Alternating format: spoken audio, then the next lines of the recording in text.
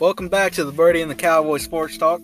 In this episode, myself and Dylan, Birdie Patterson, will recap last week's South Carolina high school football and, of course, college football games across the country. First up, I'm going to cover my South Carolina high school game of the week from last week. My game of the week for last week was Dutch Fork and South Point. South Point, who is a force to be reckoned with in the 4A, just got overpowered by a 5A powerhouse and state title contender, also ranked number 18 in the nation, Dutch Fork. Dutch Fork takes care of business early and ended up winning by a score of 35-7 over this 4A South Point Stallions. Dutch Fork looks to continue to dominate and compete for the 5A state title. Speaking of the state title contenders, Birdie, you had two state title contenders as your game of the week last week. How did that turn out? Yes, sir. I had the Burns Rebels taking on the Dorman Cavaliers. Burns looked like a solid 5A team this season, but they had only played 2 games prior to the Dorman game, which really hurt this team last week. Dorman's been able to play on a normal schedule this season and have just looked like an absolute powerhouse so far this year. Dorman looks like they could be in contention for a state championship. Burns has been no slouch in the recent years, but Dorman honestly absolutely dominated this Burns team. These Cavaliers pretty much shut down the Rebels' offense and tore up this Rebels' defense as well. Dorman, who has been strong all season, only falling to 5A foe, the Gaffney Indians, off of a missed field goal, who also looks like a title contender, played their own game against the Rebels and just did what they wanted to. Dorman continues their dominance and tops the Burns Rebels 37-18. This Dorman team only threw the ball 6 times this game and completed 5 of the 6. Dorman QB Zay Foster was 5 of 6 for 109 yards and 1 touchdown, and he threw no picks. But the passing game isn't what pushed this Cavaliers team to victory. The rushing attack for the Cavs was very, very strong and consistent. Quarterback Zay Foster led the team in rushing yards with 61 yards, and senior running back Tylen Lindsey led the team with 2 rushing touchdowns. He also had a receiving touchdown as well. They pounded this Burns defense, who really isn't used to being outpowered. This Dorman defense had a great game as well as they shut down the Burns offense. The Dorman defense had 2 picks, 2 tackles for loss, and 4 pass deflections. What a game for the Cavalier defense. With that being said, let's move on to a few more scores from last week's South Carolina high school football action. Yeah, Birdie, I'm going to go down to the coastal area, and I'm looking at Dillon and Loris. Dillon pulls it out 63-27, as we both predicted. Great game. Westside and T.L. Hanna. T.L. Hanna ended up winning this game 26-7. I had Westside last week. You had T.L. Hanna. You picked this game, right? Next up, we had Buford at Carolina Forest. Wasn't quite a good game as we thought it was going to be. Carolina Forest pulls it out 40-20. Both of us picked this one. That was a good pick by both of us. Wren at Palmetto. This was my upset game of the week last week. And Wren said, no thank you. We're not going to take an upset. They won 64-13. You picked this game, Birdie? Right? Gray Collegiate at Oceanside Collegiate. What a game this was. We cannot give this game its due diligence. It should have been game of the week for the Low Country for us. Disrespected that game. Yes, sir. Gray pulls it out 40-34 in a close one. Good job, Birdie. That's all the high school games we're going to recap from last week. Let's go ahead and move on to our games for college football from last week. We didn't have a game of the week for college ball, so let's just jump right into the action. All right, Birdie. We've seen Mizzou at Florida. What a game it was. A huge Florida second half, pushing them past this Mizzou team. And they were basically motivated by a late hit on QB Kyle Trask. Kyle Trask put on a huge game through the air and on the ground, leading his team in both categories. This Florida D really turned it around and slowed down a really, really good Mizzou offense and takes one 41-17. Also, I want to talk about this, Birdie. We witnessed this team lose a lot of players for the first half of this UGA game, which we'll discuss in the next episode. And Dan Mullen, you just can't do that and expect to play with the big boys of college football. I mean, that's a rookie mistake as a coach. As an SEC coach before, I'm disappointed to see him go out there, run on the field, and bring all his players out. He didn't bring them out, but when you see your coach running the midfield, it's just an overreaction on what was not even a cheap hit. It was a late hit, yes, but that's a normal hit in college football. It's a football hit. Yeah, when you see that in every game, there's no reason for an overreaction. I just want to say, shame on Dan Mullen for this one. Yep. You picked that game right as well last week.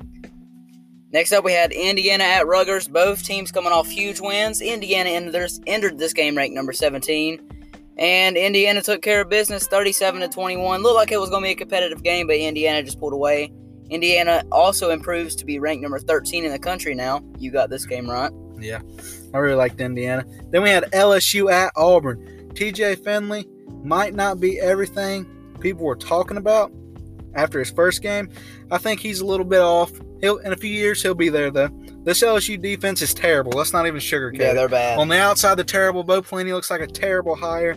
But in Stingley, he's really decreased his value this year, in my opinion. He's got burnt in game after game. The secondary looks terrible. There's no reason for all the talent they have. Yes, they lost a lot, 34 players from last year's team, but this team is still uber talented and should never get beat 48-11 by a weak Auburn offense. That is very true. But Bo Nix, he did Bo Nix-like things. He beat up on an inferior opponent. We see this all the time from Bo Nix. But this Auburn team has a great stable of backs, and look for the future led by Tanks Bigsby to be huge. The barn rolls 48-11. Another thing I'd like to say about LSU and Auburn is Edo. He won the Natty last year, right? But he's not looking like as good as coach as he was last year. Is the play calling? Is it more conservative, or does he not have the players? I think last year everything fell into the stars aligned for it was Edo. LSU's year. I mean, they got Joe Brady from New Orleans. He went to Carolina. He really made that offense. Joe Burrow is a good quarterback. You see that in the pros. But Joe Burrow was not Mr. Heisman like he was on that LSU team last year, at Ohio State previous years, at LSU the previous year, or in the pros right now. I think Joe Brady really made that team last year. All right, I like that take by you. Next up, we had Texas at OK State. Man, this was a great game, great Big 12 game. Not a lot of defense as usual in the Big 12, but Texas took this one 41-34 in overtime. We both picked this game wrong. It was an upset, definitely. Texas finds their way back into the top 25 after this one. After a huge defensive game, really. Yeah. And you can't understate that. Let's talk about this, Birdie. I don't know if you've seen it, but Minnesota at Maryland. Maryland comes away with a win. You know, I like to highlight players, but I'm not one to jump the gun quick. You know that about me. All right, so let's talk about Talia. He looked great, but let's just not, like I say, let's not jump the gun. This is a weak Minnesota defense. Very true. We've seen them turn Jay Milton from Michigan last week into a Heisman-looking quarterback. This next week, he doesn't like that against Michigan State. What can we say? I think he is exactly what Mike Locksley needs in this system. He's a really good quarterback, but you got to give the man his props. He threw for almost 405 TDs and accounted on the ground. Accounted for 5 touchdowns. I mean, what can you say about this kid? He's uber talented. I don't know if we'll ever see him put up the numbers his brother did, but I like him a lot in this Mike Locksley system over at Maryland. Next up, we had Coastal at Georgia State. Man, Coastal is on an absolute roll. A powerhouse in the group of 5. Let's go ahead and say that. Who could have predicted this? They won 51-0 against the Georgia State Panthers. Georgia State is not a slouch team either. They haven't been good, but they haven't been terrible. They beat Tennessee last year. And Coastal goes into town and absolutely destroys them 51-0. Coastal is now ranked number 15 in the country, and we both got this game right. Yeah, it was just a great game. Coastal's got a really good quarterback, and I really like their Grayson team. McCall is a great QB. I just really like their team in general. But let's move on to Michigan versus Michigan State. What an upset. And, Birdie, we discussed this game, but we both overlooked it because we just didn't think Michigan State had the stuff. But I'll tell you, they came out and proved us wrong. Harbaugh team just blew this game, as they're known for doing in big games behind Jim. Is Jim Harbaugh on the chopping block? Is his seat hot? I think his seat has been hot for 3 years. What else can we say? Harbaugh, he is a good coach, but he's not great. He would be better somewhere where he didn't have as much pressure. He hasn't done anything against Ohio State.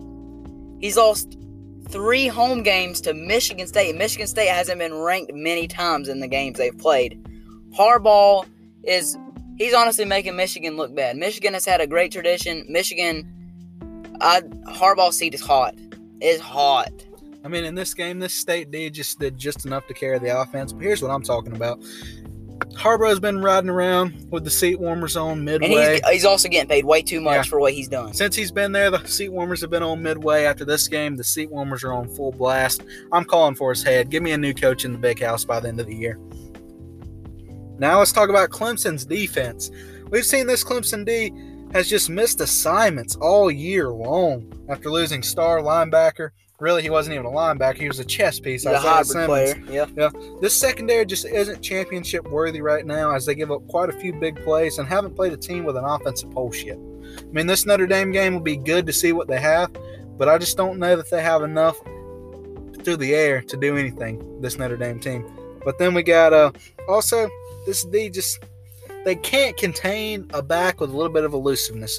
We've seen them kind of contain power backs. But look at the Syracuse game. They got up 150 on the ground. This game, they got burned on the ground too, but at the end, their numbers looked a little bit better because really Boston College just did what they needed to do on third down to get the first. And these short yardage packages, Clemson had no answer for Boston College. With this D looking the way it is right now, man, at the beginning of the season, we were talking about Clemson, most complete team, Ohio State, complete team. We've seen Ohio State's defenses look pretty suspect too.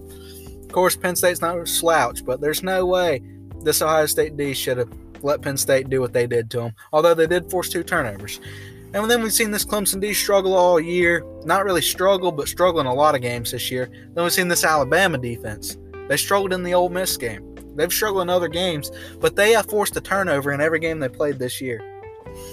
We've seen this. I know they haven't really played a great offense. But we've seen them shut down the air raid and held them to 0 points. That's the first time that the Pirate for Mississippi State has not scored a point in a game he's coached. Okay?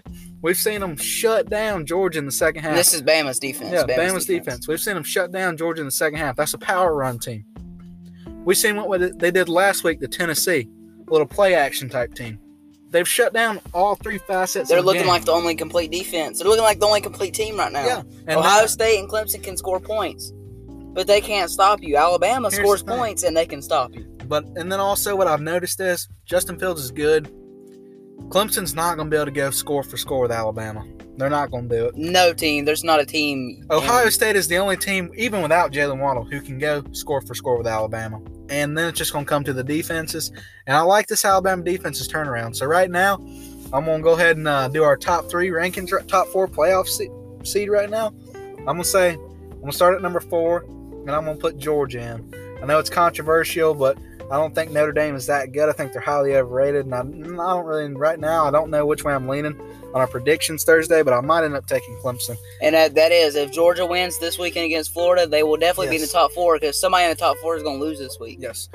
So I'm going to take Georgia at number 4. At number 3, I'm taking Clemson. At number 2, I'm taking Ohio State. Number 1, I'm taking Alabama. What about you, Brady? I'm going to go same as you. Bama's just looked like the only complete team. They're just... We didn't say that after the first few weeks. Nope, we did not. Clemson did look like the best team. They got into a little bit... Syracuse is not a good football team. Syracuse... They lost to Liberty. They lost to Liberty. And Liberty's not a slouch. They're a top 25 team. But, you shouldn't lose to it. You should not lose. Like Liberty by that much. 38-21. Yeah, by 3 scores, man. That should never happen. Boston College, they've had good years, but this year's they don't even... Their run game hasn't been good all year until they played Clemson. So I guess Clemson's going to go number 3 just because they're undefeated. And then Ohio State's number 2. Ohio State has a harder schedule than Clemson. Ohio State, they gave up 25 points to Penn State, but they can still outscore you. Their defense is a little bit better than Clemson's. Yeah. And then I'm putting Georgia at 4 because Georgia, yes, their offensive struggles, which I'm going to talk about here in a minute. Their offensive struggles, it's been like this for the whole time Kirby's been here. He's built a great defense in Georgia. If he could keep the offense going, and I don't care what anybody says, Stetson Bennett, as a Georgia fan, I like Stetson Bennett. I like the kid. I don't like his play style. He's not a great quarterback in Kirby's system. He can hit the short throws.